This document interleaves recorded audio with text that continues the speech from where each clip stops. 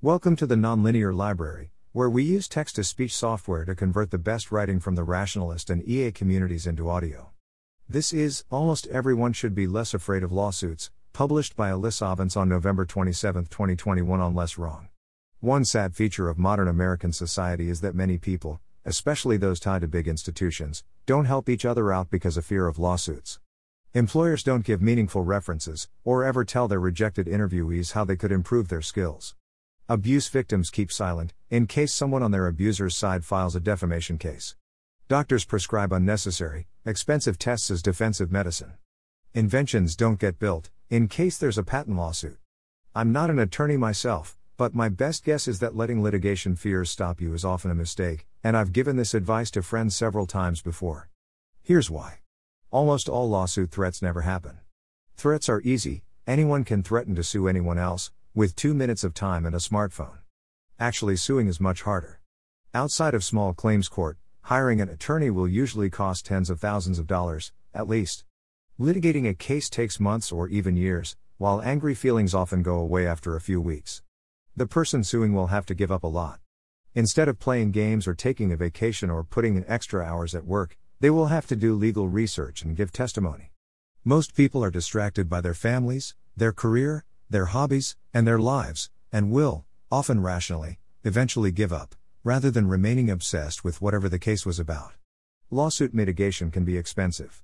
Doctors as a profession are traditionally concerned with legal risk. But the total value of medical malpractice claims is around $5 billion per year in the U.S., compared to healthcare spending of $3,800 billion, malpractice lawyer fees of $3 billion, and defensive medicine costs of $45 billion according to one study.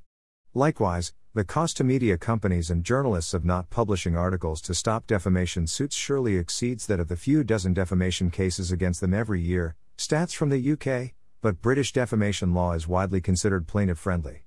The cost of things like rape victims staying silent because of defamation threats is hard to quantify, but clearly also bad. Some of these costs will fall on you directly, but often many more are externalized, e.g., the cost to a patient of not giving them the right treatment out of fear can be enormous. Many legal risks are hypothetical or imaginary. Since most people aren't legal specialists, the knowledge that something is a legal risk can be passed around from place to place without ever being checked, like many urban legends or droplet disease transmission or stories about the amount of iron in spinach. For example, a lot of people hear that IQ tests are illegal in hiring. But not only is this not true, any company can easily buy one right now. The CCAT is a pre-employment aptitude test that measures an individual's aptitude, or ability to solve problems, digest and apply information, learn new skills, and think critically.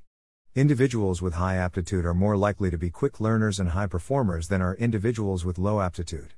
Likewise, it's easy to make up a story where something might be hypothetically risky, even if it's never happened in court, and hard to do enough research to make sure it isn't. Most lawsuit types are rare.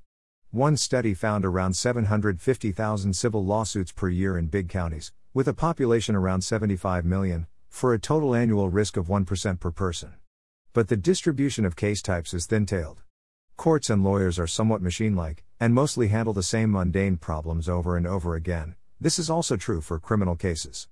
A majority of all the cases were either about car crashes or debt collection. Another 9% were mortgage foreclosures. The incidence of all employment lawsuits was 1 per 10,000 person years, fraud lawsuits were 1 per 5,000, product liability suits were 1 per 6,000. The number of cases involving something like the GPL license is tiny, despite its ubiquitous use in software. Most lawyers have little quantitative training, and won't try to crunch the numbers to calculate probabilities or expected values. You might get sued anyway. If someone is rich, idle, and vindictive enough to really sue you, your paranoid lawsuit-proofing actions might not help. They can often sue even without a good case, and the cost to you might not be that different. Time costs and lawyer fees are often similar whether you win or lose.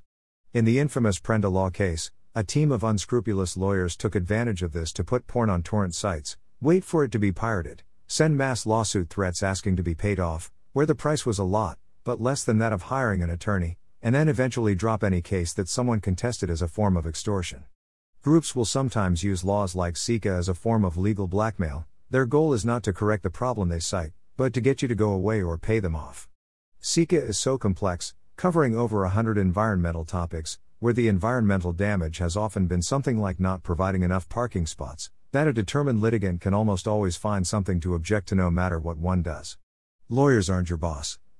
Lawyer is traditionally a high-status job, and most people look to lawyers with some degree of deference and authority.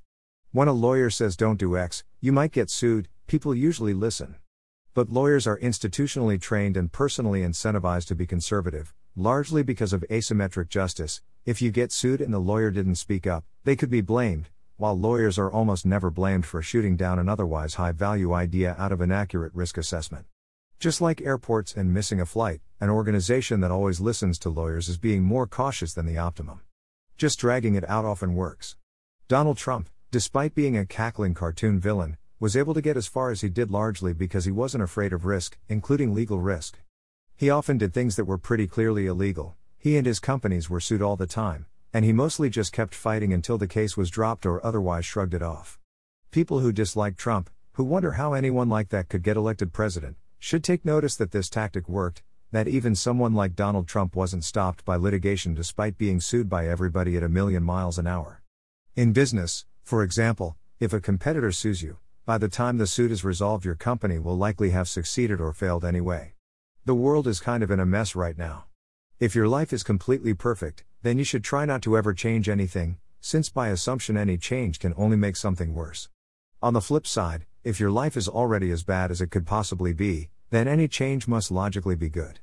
Just in case anyone has been living under a rock, things in general are going wrong right now, and it makes sense to take risks, increase variance, if on your current path you lose by default.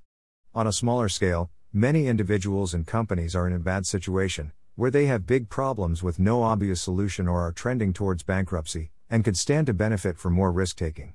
The worst case isn't that awful. If you are sued, try everything you can, lose anyway, and can't afford to pay the judgment, your wages can be garnished, but only up to 25%, in some states less, in Texas nothing at all. That's bad, but it's not infinitely bad, it roughly works out to minus 0.1 standard deviations on typical happiness well-being metrics, and is comparable to the cost of routine things like divorce, without the romantic heartbreak, or changing careers. For a business or other organization, the worst case is usually bankruptcy, but businesses go bankrupt all the time when markets change or key employees leave. People are vastly more afraid of lawsuits than other things with similar outcomes, like taking on 6 figures of student debt to go to law school without having researched the job market. Please don't do that. Smile. Thanks for listening. To help us out with the Nonlinear Library or to learn more, please visit nonlinear.org.